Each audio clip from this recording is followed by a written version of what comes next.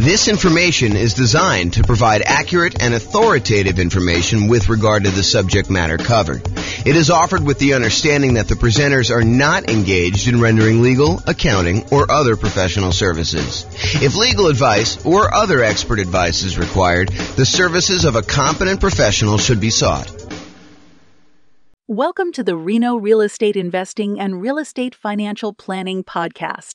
Learn all about investing in real estate in Reno, Nevada, with a combination of real estate financial planning and modeling with numbers specific to Reno, plus syndicated, more generalized recordings of live and pre-recorded real estate investing classes, not all of them specific to Reno. Be sure to stay tuned after the podcast for a message from our sponsors. Okay, I'm back.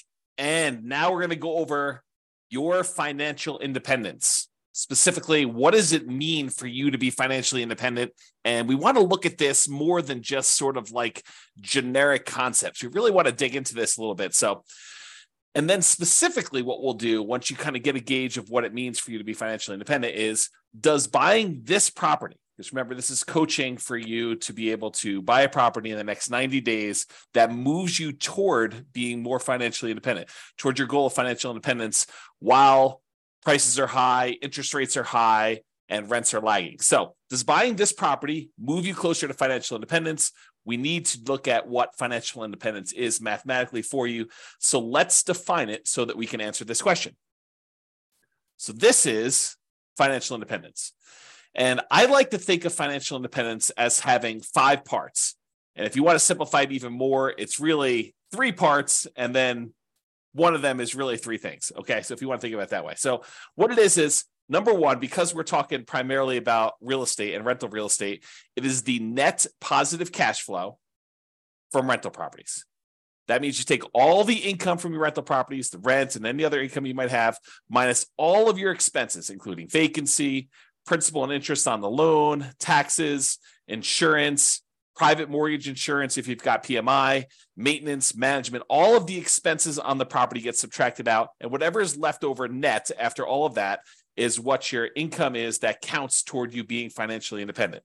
Okay. So that's net positive cash flow from rental properties. The second thing is any invested assets you have, not counting the real estate. We do not count the equity in the real estate twice. That already got counted when you had the net positive cash flow from rental properties. So any other invested assets you have, things that you have invested in things like stocks or bonds, or if you're doing hard money loans where you are the person lending the money, that is another asset that we consider to be invested assets. Things like that. You have invested assets times whatever your defined safe withdrawal rate is. So if you believe in the 4% rule, which is a rule that was kind of made famous by the Trinity study, where they talk about what percentage of the amount of assets you have invested in stocks and bonds could you, in quote, safely withdraw from your portfolio and not likely run out of money. So what's the amount you could safely withdraw? It's a safe withdrawal rate. So some people will use 4%, some people will use 3%, some people use 5%. It's whatever you feel comfortable with. As far as that number goes. But that's the number 2 source of money for financial independence. So all other invested assets like stocks, bonds, or loans you have as a lender times your yearly safe withdrawal rate, that's number 2. Then the other 3 are all different sources of passive income. And they are, number 1, Social Security. So any Social Security that you're receiving. Any annuities, if you went and you bought an annuity is money you give to an insurance company that they pay out. This is the layman's term, by the way, layman's definition. So any money you invest with an insurance company, you usually buy a lump sum amount, and then they pay you out a certain amount each year or each month based on how much you invested with them. And usually it's for your lifetime or you and your spouse's lifetime or something complex like that. I'm not going to go into a ton of details, but that's number 2 source of passive income, annuities. And number 3 is pensions. So all 5 again, net positive cash flow from rental properties, any invested assets you have times your safe withdrawal rate, and then the 3 sources of passive income, Social Security, annuities, or pensions. The sum of all of those must exceed your expenses in order for you to be financially independent. So if you think about it, you say to yourself, okay, I'm living on $2,000 a month, $5,000 a month, $10,000 a month, $100,000 a month, whatever your expenses are for you to kind of support yourself in whatever lifestyle you've defined for yourself when you are financially independent, when you no longer have to work. If all of the sources of income, net positive cash flow, invested assets times safe withdrawal rate, all three sources of passive income, when that exceeds the amount of money you need to live on, then you are considered financially independent. Okay, so now that we know that, what we have to think about is, what does that look like for us when we are retired, when we are financially independent, we stop working? What assets will we have in place? And I'll get to that here in a second on another slide, but that's where we're headed with this. We're going to want to say, does buying this property contribute toward those goals? Is the property I'm thinking about buying, do I want to hold on to that? Do I want to own that at some point in the future where I am financially independent? Or am I using it as like a intermediate short-term asset that I'm going to hold for a period of time, and then I'm going to sell it off, or I'm going to do a cash out refinance, or I'm going to do something with it in order to use the proceeds, the return from that, because it can affect what we focus on. If you're going to hold it long term and have it be providing net positive cash flow from your rental properties as your source of income, then having maximized your cash flow in that property is probably pretty important. But if you're really saying, look, I'm only going to hold this thing for 1, 2, 3, 4 years, 5 years until I actually sell it, then I'm going to take the proceeds and pay off other rental properties. I'm going to take the proceeds and I'm going to go buy annuities. I'm going to take the proceeds and I'm going to invest in stocks or bonds or whatever I'm going to do. If I'm going to do that, then maybe cash flow is not the most important thing you should be focusing on. And maybe buying a property at a discount, getting a big chunk of equity, and then focusing on properties that are likely to go up in value, some type of either forced appreciation or organic or natural appreciation, the tendency for property values to kind of increase over time, those can become much more important drivers of your overall return if you plan on selling it. So really the thinking is, we're talking about buying a property in the next 90 days that moves you toward financial independence. That may be cash flow. And I think for a lot of folks it is, but not everybody. And so we'll talk about that in a little bit more detail. A couple of clarifications on this financial independence concept, though, before we move on. I think I mentioned this a second ago, but equity in your properties or any equity you have in businesses is already accounted for in cash flow. So you can't double dip. You can't say, I've got $1 million in stocks and I've got $1 million in equity in my properties and I'm getting $5,000 a month in positive cash flow. No. You can't use the equity in the properties. You're already counting that as the cash flow on the properties. So in other words, another way of thinking about this is the cash flow you're getting on your properties is the return on equity. If you think about it that way, it's the return you're getting on the equity you have in your properties. Now, the $1 million you have in stocks or bonds or some other type of investment, not the equity in your properties, that counts times your safe withdrawal rate. You can use that to kind of sum those up. You can't count the equity in properties or businesses, in my opinion, twice for your safe withdrawal rate, okay?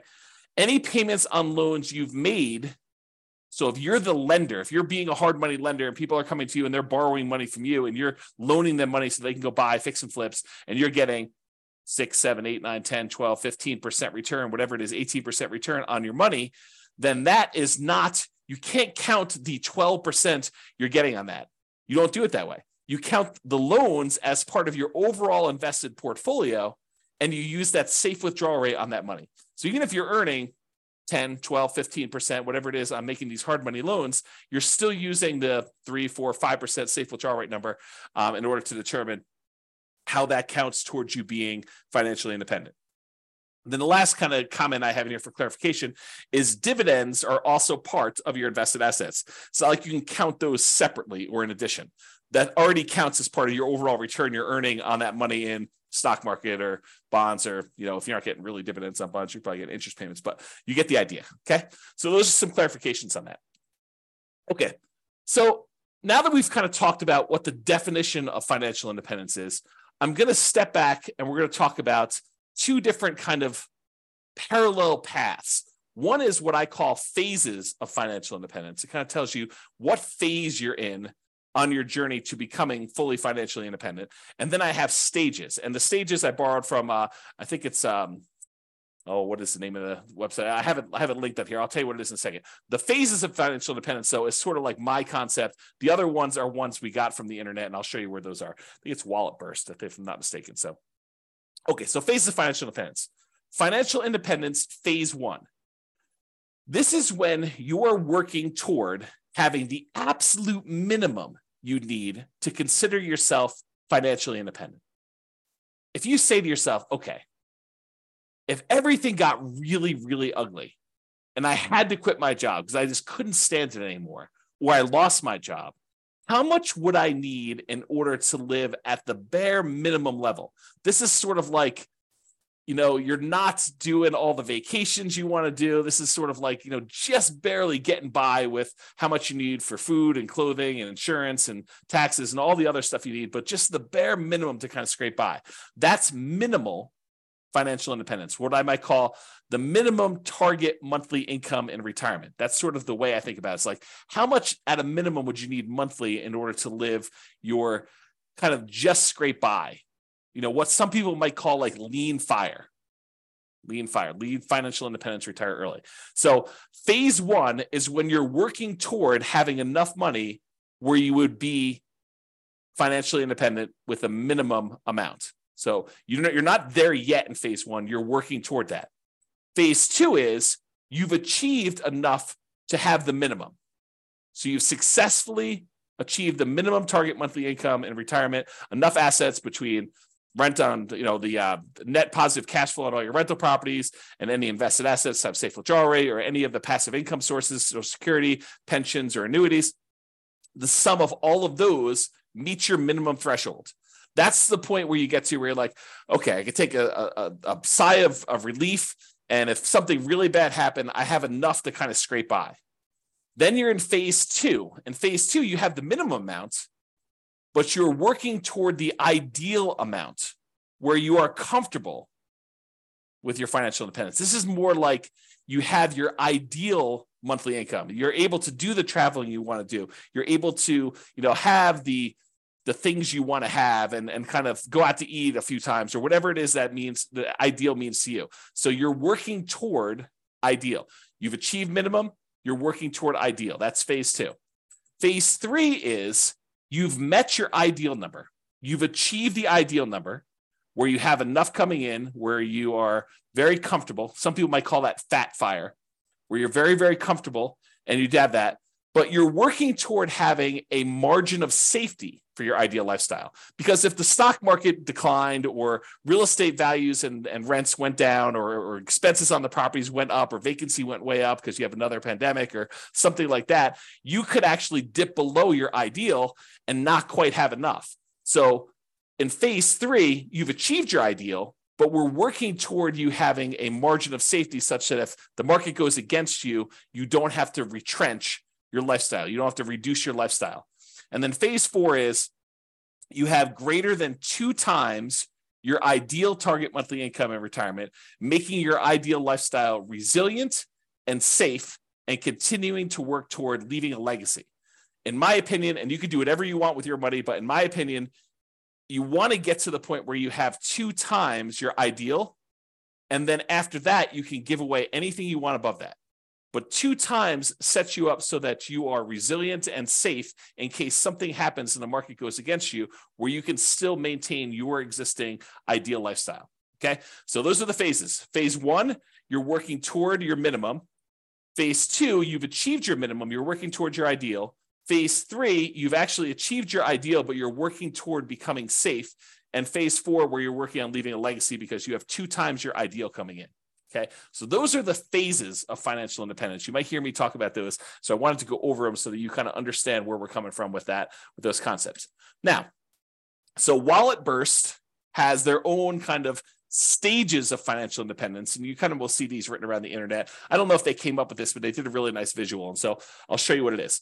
So these are the sort of like the stages or the milestones on your financial independence journey. So a lot of folks, they start off with negative net worth. They have more debts than they have assets. They've got student loans, or they have negative equity in their property, or whatever it is that they have there. They start off with negative net worth. So that's sort of the baseline stage. Eventually, you get back to 0 net worth. So that's an achievement from having negative net worth, where your liabilities are worth more than your assets, is where you have negative net worth. 0 is where your assets and your liabilities are at least even, and And that's kind of where you are. Some people will not have negative net worth. They'll kind of not fall into the trap of having, student loans or whatever it is coming out of college, and they'll start with zero net worth. So zero net worth is where you're break even. Then the next stage is where they have saved up an emergency fund. So not only do you have a zero net worth, but now you have a little bit of money set aside, whether that's $1,000 or $5,000 or $10,000 or 6 months. It's whatever you decide your emergency fund is, but that's the next stage in this milestone on your financial independence journey. After that, you have Coast Fire. Coast Fire is where you have enough money set aside that if you didn't add another penny at all, you would be able to retire at whatever your ideal age is, whether that's 55, 65, whatever your number is, okay?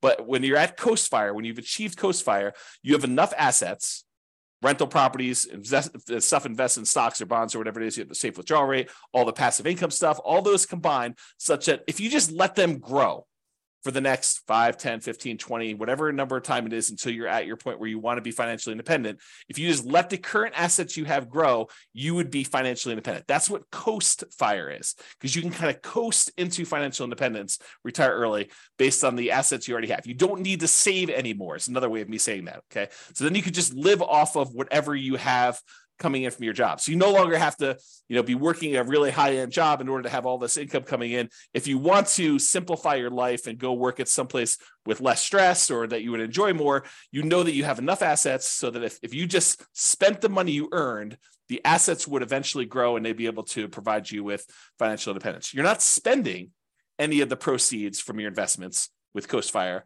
but if you just left them alone, they would eventually grow and lead you to financial independence. That's Coast Fire.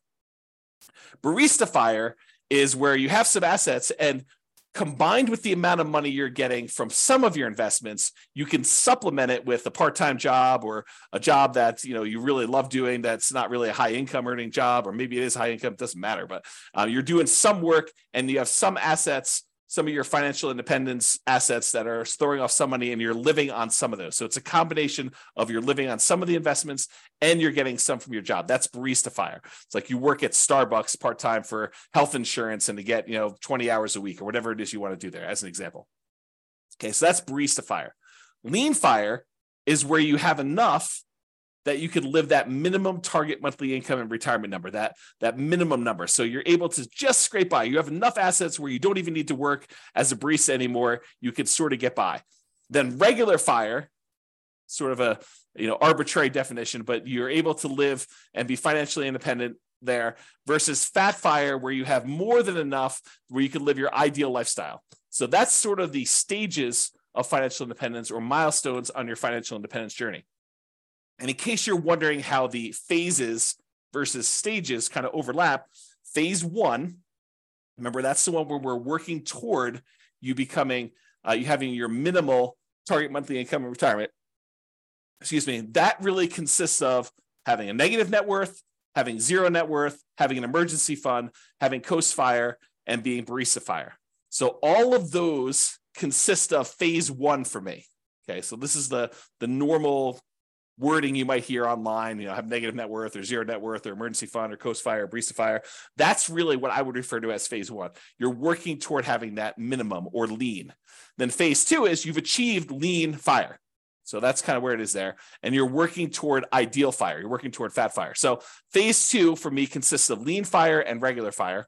Phase 3 consists of Safe Fire, which is what phase 3 is for me. That's Fat Fire in the normal kind of like nomenclature. And Fat Fire is when you have more than enough, you're living your ideal lifestyle.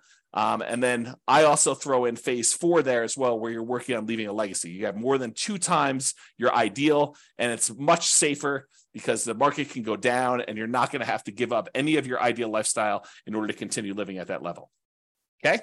So those are the different phases and also different stages for financial independence. Okay.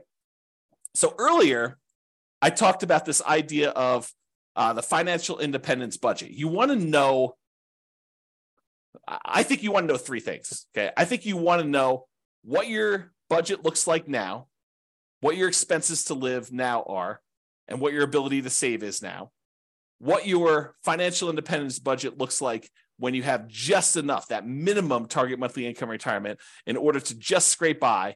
And then I think you also want to know what it would look like when you hit your ideal. So I think you really want to have 3 budgets. You want to have a budget for now, and then how does that look different if you had to cut back, scale back, and you no longer had a job, or you no longer wanted to work at your job and you wanted to live off your investments? What would your budget look like for that minimum one? And then what would your budget look like if you were living your ideal lifestyle?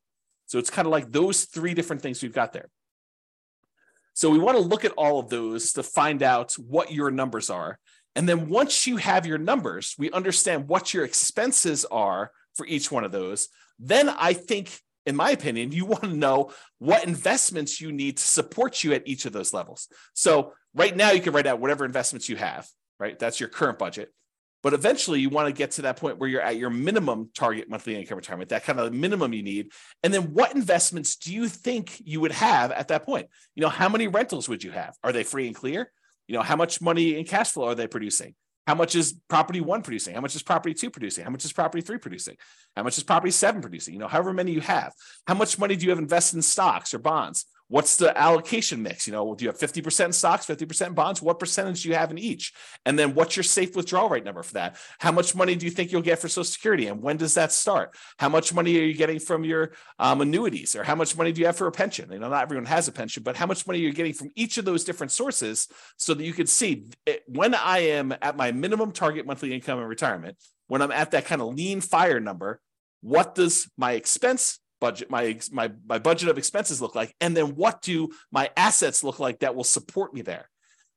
Then once you have that, and you do the same thing for ideal, right? You go look at whatever your ideal one is, you say, what assets would I have for each one of those? But once you get to that point, okay, I think when I get to my minimum target monthly income, I'm going to have 3 free and clear properties and $500,000 in stocks and bonds in whatever split I've got, 80-20 with 80% being in stocks, or whatever it makes sense for you times your safe withdrawal rate. I'm going to have a little bit coming in from Social Security, but that's not going to start until I'm age, whatever it is, 65. And then I don't have any annuities and I don't have any pension. It's probably pretty common sort of setup. You've got some real estate, you got some money invested in stocks and bonds, and then you've got, nothing in, maybe a little in Social Security from your job, but probably not a pension, probably not any annuities, or maybe a different. So you go look at whatever you would need for that. And then you say, okay, where am I short? Right now I've got 2 rental properties, or I've got 6, but their cash flow is really poor. It's $100 or $200 a month when I really need to have $3,000 a month produced by these things. So I need to get to the point where I've got 6 now, but I need 3 and free and clear. And so the plan will be, which ones are you keeping, or are you going to sell all 6 and buy 3 new ones?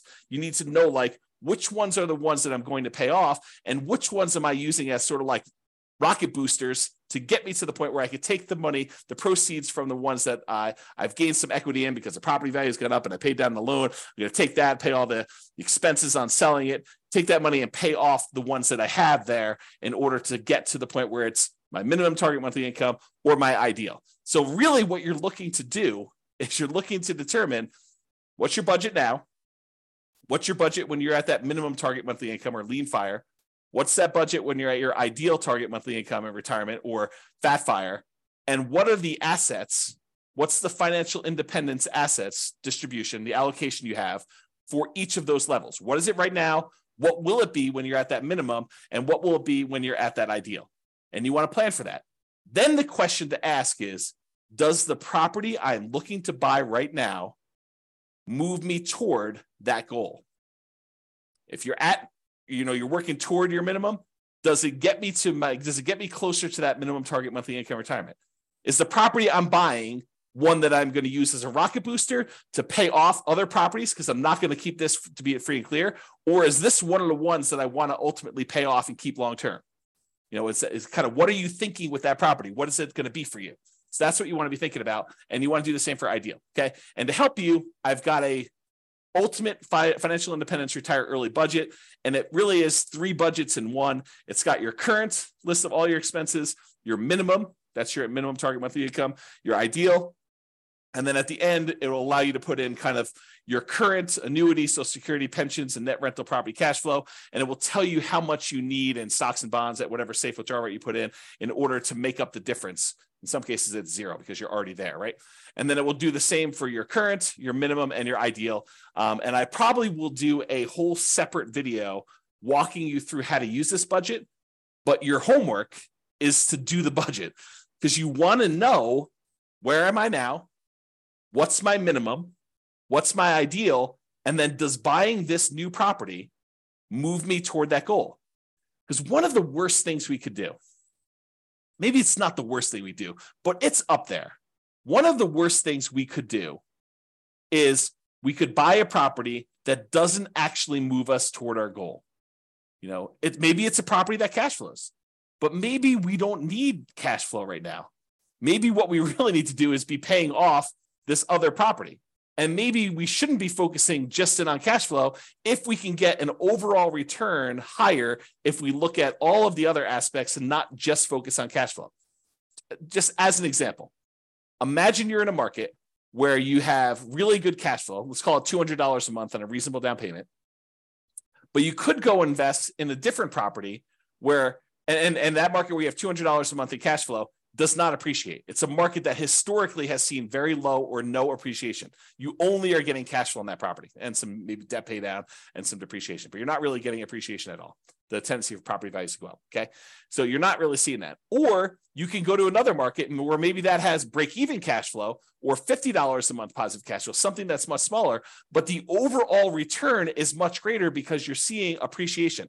Maybe you're able to even buy it at a discount and capture $10,000, $20,000, $30,000 or whatever it is that you're able to buy it at a big discount. And that could make up for a lot of positive cash flow, especially if you have a really short time horizon. Okay. So I'm just having you start to think about this as we go. And if you need coaching and help on this, that's what we're here for. That's why it's a coaching program and not just a class, of course, right? So if you need help with that, that's what we're going to be discussing in the things if you need help with it. So the idea though is to look at your property and decide, does this move me toward financial independence, my specific financial independence, your definition, or does it not? And so that's what we're thinking about. And we'll have to do another class and go over this budget and stuff. Okay. So this is a visual from Financial Independence Retire Early Belgium.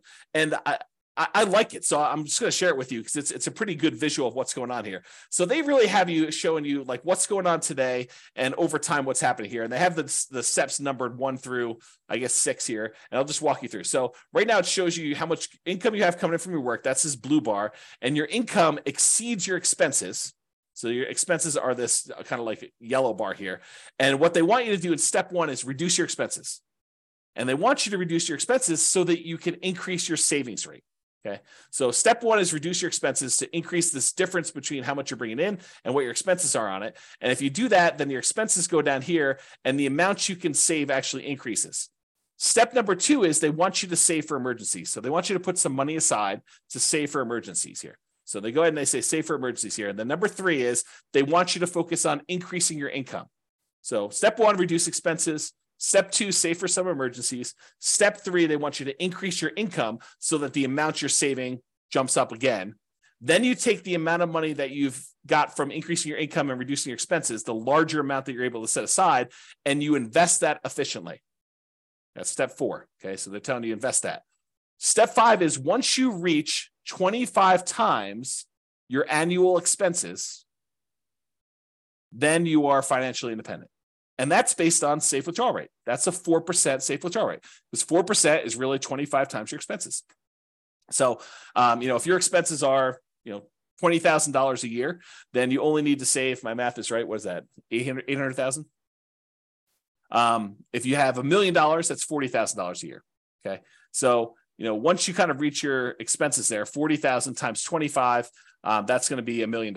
Okay, so that's kind of what you need to do in order to hit that number. If you're financially independent, once you reach that, then you can live from your investment returns. There's no need to work anymore because their portfolio income now exceeds or matches the amount of expenses you have there. Okay, so that's what it's showing you visually, which I think is a good visual. Now realize some of this stuff we might do with real estate, right? We may not be investing efficiently in stocks or something like that. And the 25 times, because we're not using the safe withdrawal rate, the numbers are going to be different. So we got to take into account the net cash flow on all of our rental properties after all expenses, plus any money we have invested times that safe withdrawal rate, plus all three other sources of those passive income, the Social Security, the annuities, and the pension. And then the combination of all of those combined, if those exceed your expenses, then you're financially independent, according to my definition. Okay? All right. So we've talked about this idea, but I'll go over this slide just to make sure I didn't miss anything. So does buying this property, the one you're considering buying as part of the coaching program, move you closer to financial independence? Remember, what is financial independence mathematically for you? It's how much are you going to have in passive income, Social Security, pensions, annuities. You want to know that number.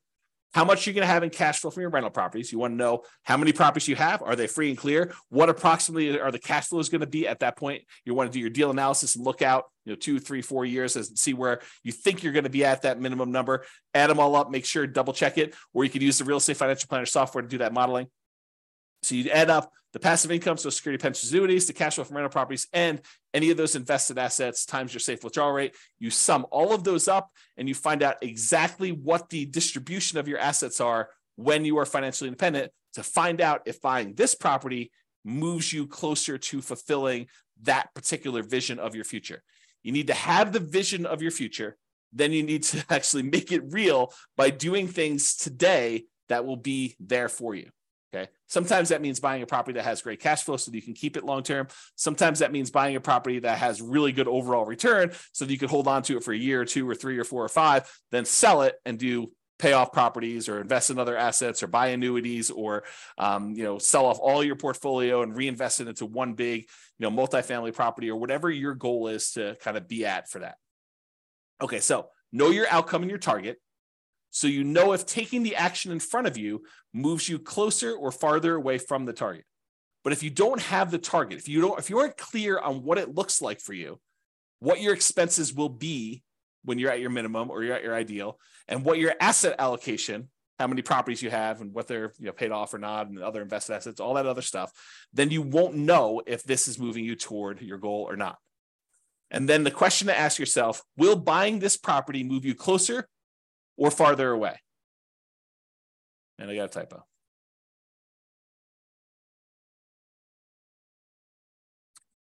Or farther away. Okay, resuming. Okay. And if it's going to be farther away, should you wait? Should you wait for a better deal? And I'll do this analysis again. I'll do another special module probably once I get through the core 20 modules where I show you what the impact of waiting is. And I'll do the extreme waiting. I'll do the waiting of you save up money and buy properties all cash. Okay. And we'll show you what the penalty is for waiting. For most of you, it's not as bad as you think. And so waiting is not a bad thing to do. If it makes sense for you to kind of like save up a little bit more, then that's not the worst thing in the world. It doesn't penalize you as much as you might think. And I'll show you exact numbers on that. Okay. And rarely in life is something a straight line. Usually there's zigging and zagging. You may be acquiring more properties than you need with the expectation of, higher than stock market rates of return when you're investing in these properties because you're actively managing them. And then you're able to eventually sell some of those properties off and pay off others, or convert the proceeds to investing something other than real estate, like stocks or bonds or whatever else you're investing in, or annuities, and then live off the safe withdrawal rate or the annuities or whatever else you're investing in. So a lot of times it's not straight line where you're buying a property and you're immediately paying that thing off. In fact, we'll do math and I'll show you which one's faster and safer, because we'll look at the measures of risk as well in the coaching. So we'll look at and say, look, if you do it this way, you're getting this return by paying off your debt, which is usually the return. The return you're getting is the interest rate on your mortgage, which when you have a 7% mortgage isn't probably the worst thing in the world to pay off. But if you've got a 3% or 4% mortgage, maybe that's not the one you want to pay off. If you can invest in something else and get higher than a 3 or 4% return, especially if it's a very solid, very likely return. Okay. So your intentions, your desires, and your plan can and probably will change over time. So we're taking a snapshot today of your best guess as to what you think it'll be when you get to your minimum. But a year from now, when you have more numbers, you have better numbers, you're like, okay, well, now my properties went up a lot faster than I thought. I got a lot more equity than I thought. And maybe my cash flow is better than I thought or worse than I thought. Do I need to adjust my plan? Do I want to have more free and clear properties or less free and clear properties? Or maybe my expenses increased a lot faster than what I thought inflation was going to be. So all of these things can and probably will change. So your plan's not set in stone. There's no perfect plan, but planning is helpful. It gives us something to aim for so that we're likely to move toward that, even if we have to adjust a little bit later. Okay. So I think a lot of real estate investors have cash flow as their goal. They're really focused in on cash flow, cash flow, cash flow. That's the only return I'm looking at, because historically, and probably until you've seen my definition of what financial independence is and better understood that, and you'll understand a lot better as we do more examples and stuff. But most of them are focusing on that because they only think about, the positive cash flow part of the return they have on that kind of like triangle, the star rather. So they look at it and they're like, hey, look, I'm getting this cash flow part of it. That's the only one I'm focused on. So I really need to focus on positive cash flow when I'm buying these properties. But realize that's not the only solution. Sometimes we want to take a property that we're buying that's going to give us a really good chunk of money that we could then use to pay off another property, or we could use to invest in stocks or bonds or whatever it is, and then live off that safe withdrawal rate, or use it as a down payment to buy an even bigger property or something like that. So a lot of investors are focused on that cash flow when that's only one of the ways to get there. And sometimes it's the hardest way to get there. And we'll look at a lot of examples as we dig into this and during the coaching stuff together, but that's really the thinking. Okay. So cash flow isn't everything. Passive income from Social Security, pensions, annuities, the net cash flow from rentals, and then that yearly safe withdrawal rate are all 3 or 5, depending if you think of the passive income as 3 different things or you think of it as one, but they're all different ways to get you to financial independence. So it doesn't have to be cash flow. In fact, it sometimes is better to not do cash flow. Cash flow is great. And if we can optimize for it, which we will spend a lot of time going and optimizing, but sometimes you want to make that trade-off of, okay, I could get $200 a month positive cash flow, putting this amount down, or I could go ahead and buy this other property and I'm going to get a much higher overall return. And it's probably better to do that based on where I'm going with my plan for financial independence of wanting free and clear properties, or wanting some properties that have great cash flow, and then also having some assets outside of real estate. Okay. So we will go into ridiculous detail on how to improve cash flow. So just stick it out for now. But cash flow isn't the only reason to invest in real estate. 2 significant examples come to mind. You may want to build up an asset base and then improve cash flow by converting to free and clear rental property. So if you ever read the old book by Robert Allen, it's called Creating Wealth. And in that model, he basically talked about buying, and it's been a long time since I read the book, but I'll give you my memory version of the book. And of course, if it's different, then the book is the book, right? I mean, if I tell you the story slightly wrong, but I'll get the basic idea. I think what he told you to do is go buy 2 properties a year for 10 years. And you'd have 20 properties at the end of 10 years. And you could go take half of them at that point, 10 of the properties, sell them, use the proceeds to pay off the other 10 that you kept, and they would then be free and clear, and you'd have great cash flow on those. Okay. So that was his model. Buy 2 properties a year for 10 years, 20 properties total, sell off half of them, pay off the 10 that you kept, and you'll be able to do that. So that could be a strategy. And in that strategy, having the short-term cash flow isn't all that important. Okay. It can be important depending on what your goal is, but it wasn't all that important in that particular plan. Okay. So you could then buy a bunch of properties and then naturally pay off properties with cash flow. Any extra cash flow you're getting, you're really using to pay down the debt on them to get them free and clear as fast as you can.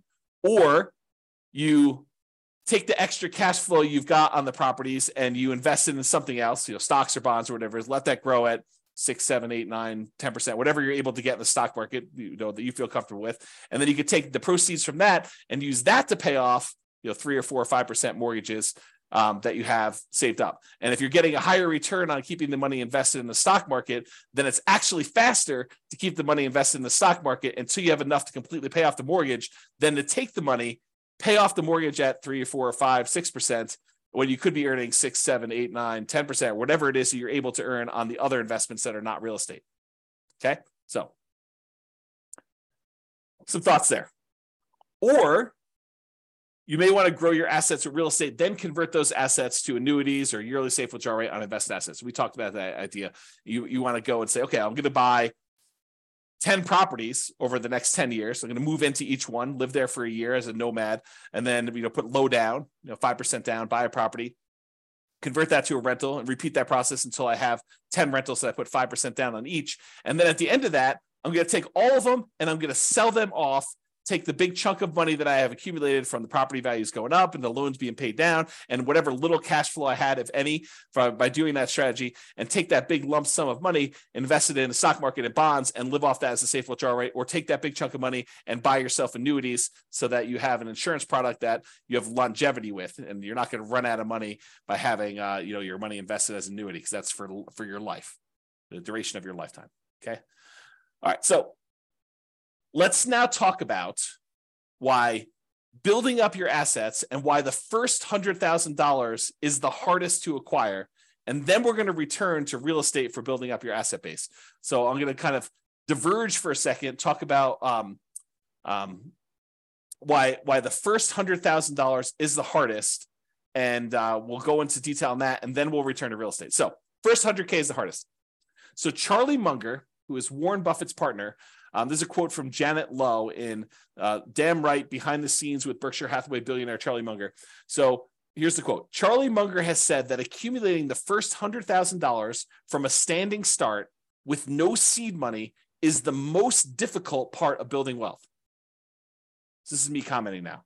So he's basically telling you that first $100,000 that you take the time to acquire is the absolute most difficult part of building wealth. You got to do the first one. In a lot of cases, buying that first owner-occupant property with nothing down, or 3% down, or 3.5% down FHA, or 5% down conventional loan, moving in there, living there for a year or two, and then converting that one to a rental when you finally saved up to buy the next property with nothing down again, do a VA or USDA loan if you hadn't done one before, or saving up 3% down and doing your your conventional loan, or doing 3.5% down FHA to buy a single family home or a duplex or a triplex or a fourplex, and kind of repeating this process until you get to the point where you've now got $100,000 in equity. You need to do whatever it takes in order to get there. That's what he's basically telling you. And he's talking about stocks, but I've converted it to real estate for you. Okay. I'm going to continue with the quote. Making the first million was the next big hurdle. So all the kind of math we're going to talk about here about earning your first 100K and then using that to kind of build up to $1 million, that applies when you get to $1 million and you're trying to grow to 2 million or 3 million or 4 million or 5 million or 10 million or whatever your number is there. Okay. So to continue with the quote, to do that, a person must consistently underspend his income. You need to be saving money. And I'll continue with the quote. Getting wealthy, he explains, is like rolling a snowball. It helps to start on the top of a long hill, start early, and try to roll that snowball for a very long time. The longer you have where you're investing and you've got this money working for you, the better off you're going to be. Okay. So here's another quote from Charlie Munger. Same idea though. The first 100,000 is a bitch, but you got to do it. I don't care what you have to do. If it means walking everywhere and not eating anything that wasn't purchased with a coupon, find a way to get your hands on $100,000. After that, you can ease off the gas a little bit. Okay. So do whatever it takes in order to get that kind of lump sum, that seed capital of $100,000 to be able to start from there. And then you can kind of grow it. So this is going to show you if you were investing $10,000 per year at 7% interest, and I assume that you added the $10,000 the last day of the year or the first day of the next year, if you want to even think about it that way. And so in year one, at the end of year one, you put $10,000 in. So you didn't earn any interest on the money in that first year. But then in year two, you earned $700, 7% on the $10,000 in interest, and you added another $10,000 at the end. Okay, so in year two, at the end, you have $20,700. In year three, you have about $32,000 and change. Year four, you have $44,000 and change. Then $57,000 next year, $71,000, $86,000, till finally 7.84 years from starting, where you're saving $10,000 a year, you've saved up your first $100,000.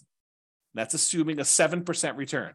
Now, real estate typically has slightly better returns than that. And so we'll talk about what the returns are for real estate in another class, and we'll go into some detail as to how you could speed that up, especially if you're buying some properties at discounts or whatever you're doing there. We'll talk about some of those strategies. But it took you 7.84 years with you saving $10,000 a year to get to that first $100,000. So you might be a little bit discouraged, thinking to yourself, man, if it takes me 7.84 years to get to 100,000, if I have to do that 10 times in order to get to $1 million, if I want to have $1 million saved up for retirement, that's going to be like 78 years to get there. It doesn't work that way, though, because the first year is the hardest. It's the longest to do that. Saving the same $10,000 that you were saving in the first year, it only takes you 5.1 years to earn that next 100,000. So to go from $100,000 at the end of 7.84 years, it only takes you 5.1 more years in order to get to the point where you have 200,000. That's 35% faster than the first one. So this speeds up. Then, in order to do the third 100,000, to get the 300,000 total, it only takes you 3.78 years for that third one. Then it only takes you 3.01 years for the next 100,000 to get to 400K. Then it only takes you 2.5 years in order to get to 2.5 to get to 500,000. So it's getting progressively faster. You went from 7.84 years for the first 100K to 2.5 years in order to get that 400 to 500 growth. And you're investing the same amount. You're investing $10,000 a year. But the rest of it is coming from the investment growing at 7% per year. Okay. In order to get to $1 million, okay, it takes you, what is this total time here? A little bit more than about 30 years or so.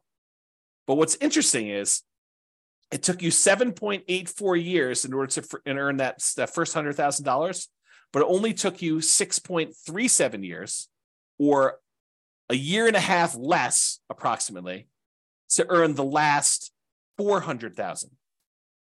So in the time it took you to earn the first 100,000, in less time it took you to earn the last 400,000 on your way to $1 million. That should blow your mind, right? You're thinking to yourself, it took 7.84 years in order to earn that first 100K, but it only took me 6 years and change to earn 400,000 toward the end because of compounding. Okay. So another way to think about this, it took you 25% of the entire time to get to $1 million to earn the first $100,000. It took you about 75% of the time, 74.5, in order to earn the rest of the 900,000. Or the second 100,000 took you 16.6% of the time. It took you a little bit less than 60% of the time to earn $800,000, which is crazy. And that's why you need to do everything you can in order to get that first 100K, which for a lot of folks, that's going to be buying an owner-occupant property with a low down payment, like 3% down conventional or 0% down VA or USDA if you're a veteran or if you're willing to live in a rural area outside of your town and commute in, put in whatever it takes in order to do that. If it means commuting to work for a year in order to be able to buy a USDA property with nothing down, and then you're eventually able to rent that property out and move to another property, that would be worthwhile. Okay. Or, put 5% down conventional property. If you've got that, or 3.5% down and buy a duplex or triplex or a fourplex, or buy a single family home with 3.5% down. You could do that with a 3.5% down loan program. We're going to get into financing here in next class. Or you just go ahead and buy, traditional 20% down payments if you've got those, 15% down payment if you're willing to do PMI, 25% down if you want to improve your interest rate, which we'll talk about all these strategies when we get to financing. Okay. All right. So that was all using 7% return on your money, but leveraged real estate's probably not 7% per year. Now it could be less, but it's usually higher than 7% when you account for all of the different areas of return, which we're going to talk about in the return quadrants module. You have appreciation, the tendency for property values to go up over time. You've got that cash flow number, which is your net of all your expenses on your property, any income you've got coming in, including rent, minus vacancy, taxes, insurance, maintenance, management, all that stuff. And in some cases, that will be negative, but the overall return might still be positive because appreciation and the other returns are still big enough that they overcome the negative cash flow. You have debt pay down is another area of return. So the amount of money you're earning by paying down how much you owe on the loan each month, if you've got an amortizing loan. which we're going to go over all this detail in the modules, but it's kind of a preview. And then depreciation, the tax benefits of owning the rental property. When you take into account all those returns, plus the return from reserves, which we didn't really talk about here, then you'll be able to see that that's probably greater than 7% overall, especially if you're leveraged. Okay. And especially if you acquire an owner-occupant property, one you're going to move into with little or nothing down. You put very little down, the returns get crazy because the return is a small number. If the return is large on the small amount that you put down, with 0% down or 3% down or 3.5% down, the returns just get out of whack, crazy good. And maybe even convert it to a rental after living in it for a year using the nomad strategy, which is nomad strategy is that buying a property as an owner occupant, living there for at least a year. It's a requirement of the lender that you live there for a year. And then after the year, you can convert it to a rental and you have very little money left in the deal. So if you imagine for a second that you had saved up 20% down to buy a rental property, you technically could buy probably 4 properties with that if you put 5% down on each over 4 years. So instead of buying 1 property with 20% down, you could buy 4 5% down properties, move in, live there for a year. At the end of the year, move out, convert that one to a rental, buy another one 5% down, live there for a year, convert, then move out after a year, convert that one to a rental. Now you got 2 rentals, move into the third one, 5% down, and repeat the process until you get as many rentals as you want, continuing to put that 5% down. Okay. That's really the nomad strategy, which we talk about when we talk about strategies, which I believe is the next module. Okay. Property life cycle. And this relates back to what you're going to do with the property, right? So let's talk about this. So for the property you're considering buying, right? This is a coaching program about you buying a property in the next 90 days. The prices are high, interest rates are high, and rents are light. So what are you planning? What's your proposed property life cycle for the property? You're going to buy it, then do what? That's the question, right? You're going to buy it, then do what? Well, here are a couple options. It may not be all inclusive, but these are some of the big, pretty more common options you have. You could buy it, then you could sell it immediately. For example, let's say you want to flip a property to fund reinvestment or to pay off other properties. So you're like, look, I don't have a lot to put down, but I do got some money and I can go find a property that I could buy at a discount, put a little bit of sweat equity into it, fix it up, resell it, walk away with the down payment I had back, plus some profit on that, $10,000, $20,000, $30,000, whatever your number is in your marketplace that you're able to do for these flips. Then you take that money and you go and you reinvest it into something that you ultimately want to do. So you could buy this property with the intention of flipping it to then reinvest. Or maybe you're doing flips in order to pay off properties that you already own to get you to financial independence. You go look at your numbers, your budget, you say, look, I need 3 free and clear properties in order to be financially independent. And that's what I would like it to look like. I want free and clear properties with great cash flow. So now you're like, okay, well, if I'm going to go buy another property, maybe I buy a property that I'm going to make $10,000, $20,000, $30,000, $40,000, $50,000 by flipping it and use that money to pay off the properties you already own. Okay. So that could be what you do. Or maybe what you do is you flip properties, you keep the money that you made in profit to use on your next flip. So you have to borrow less money if you really want to, in order to do the flips, use some of your own money to be your source of funding for the flips. And then you kind of take the profits out again. And then eventually you have enough where you could pay off the entire mortgage in full.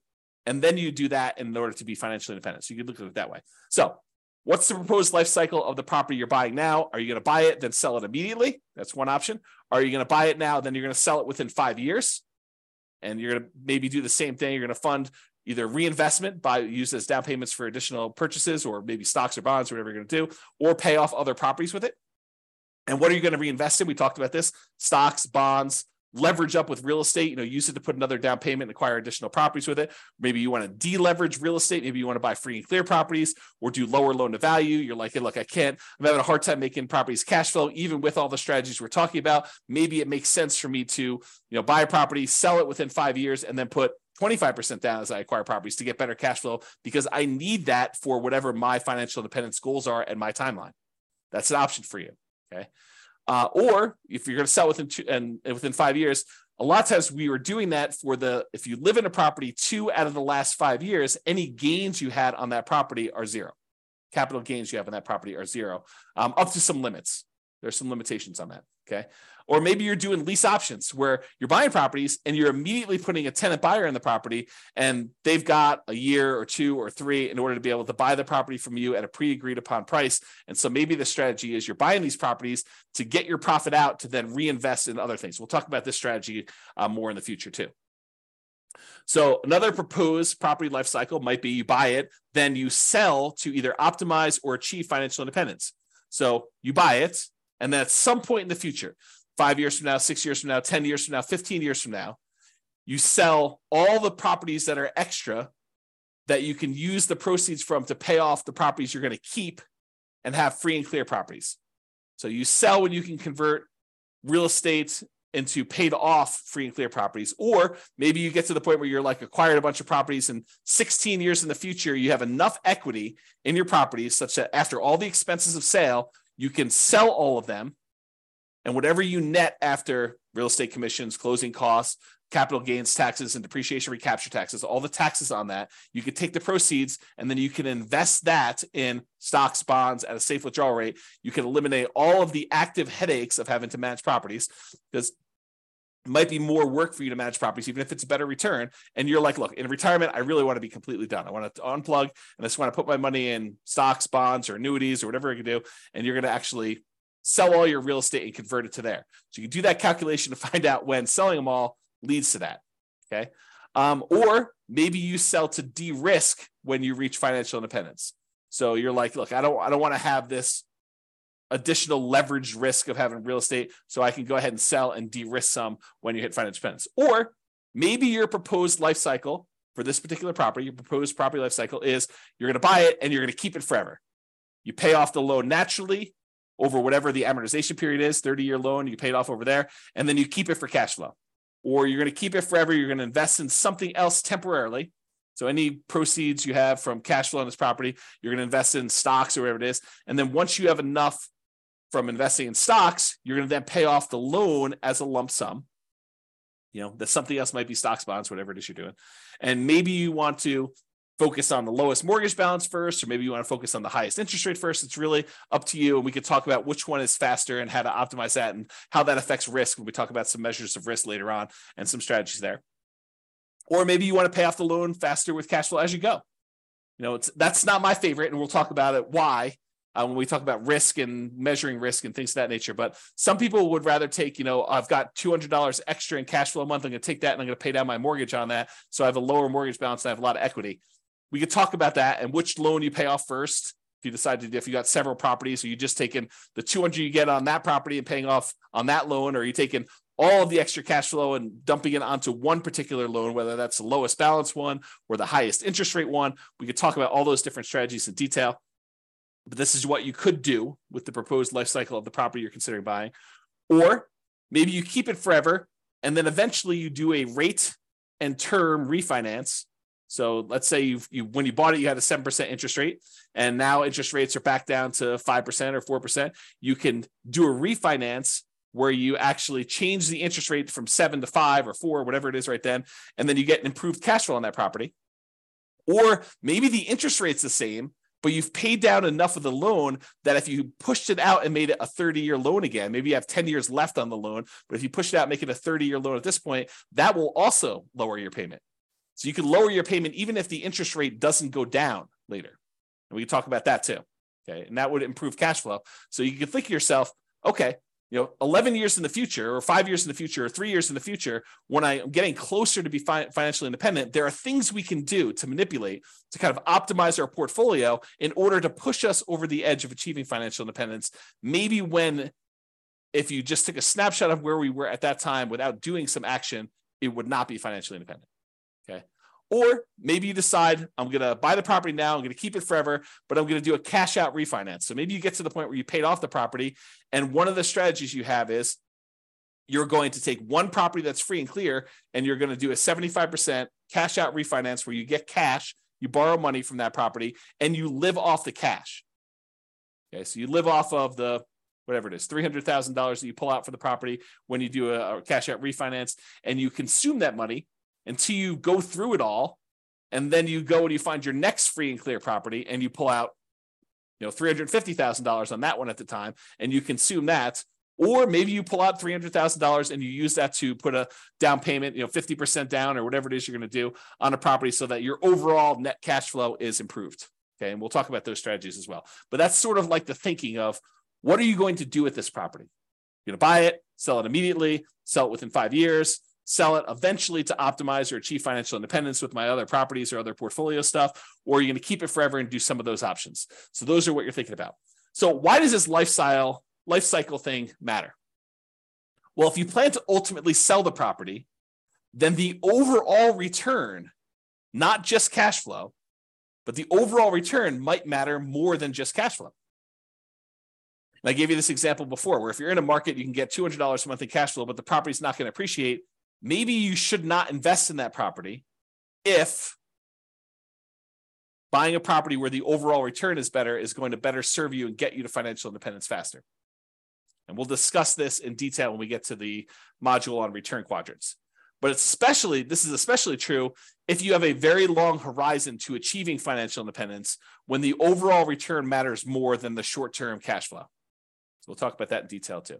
If you plan to keep the property, you're not going to sell it, then optimizing for cash flow might be the primary goal. You might be looking for a property that has really good cap rate, because cap rate's ultimately going to be what the cash flow on the property is going to be once the property is paid off. Okay. And this is especially true if you're getting closer to financial independence. If you've got a really short time horizon, then the importance of this cash flow is probably more important in a lot of cases, not every case, but more important in most cases when you do that. Okay. So that's all I got for you on your financial independence. I wanted to give you kind of a structure as to what financial independence means, some different ways of thinking about that, what the kind of stages and phases are as we kind of move toward those, a budget for you to do for homework to kind of figure out what it means mathematically, specifically for you, both what you have now and what your expenses and income are now, what you will have when you're at your minimum target monthly income, what you have when you're at your ideal. And then we kind of talked about some of this property life cycle stuff and kind of things you can think about related to that. And we talked about why 100K is really hard to do, but it's really important for you to do it to get that asset base growing so that you can then do things with your assets and manipulate them over time and kind of optimize your portfolio. All right, so that's all I got. Check out the next module. I think we're going to do real estate investing strategies next. And we'll go over a whole bunch of different strategies and talk about like what you're planning to do. And then we'll tie it back to, does it move you toward being closer to your goal of financial independence? And as we go through this, we'll start optimizing for cash flow. Bye-bye for now. With home prices up, mortgage interest rates up, and rents up, but not quite enough to counteract the higher prices and interest rates, cash flow on rental properties in Reno is harder than ever. Book a call with the Real Estate Financial Planner to apply our proprietary 88 strategies to improve cash flow on your rentals. See the show notes for a link to schedule your call and improve your cash flow today. If you're a real estate agent, lender, or professional in Reno that wants to help our real estate investor listeners, consider reaching out to learn about collaboration opportunities with this podcast. We'd love to add more value to our listeners by having you assist our investors buy, sell, and finance their real estate investments. See the show notes to schedule a call to discuss collaboration opportunities.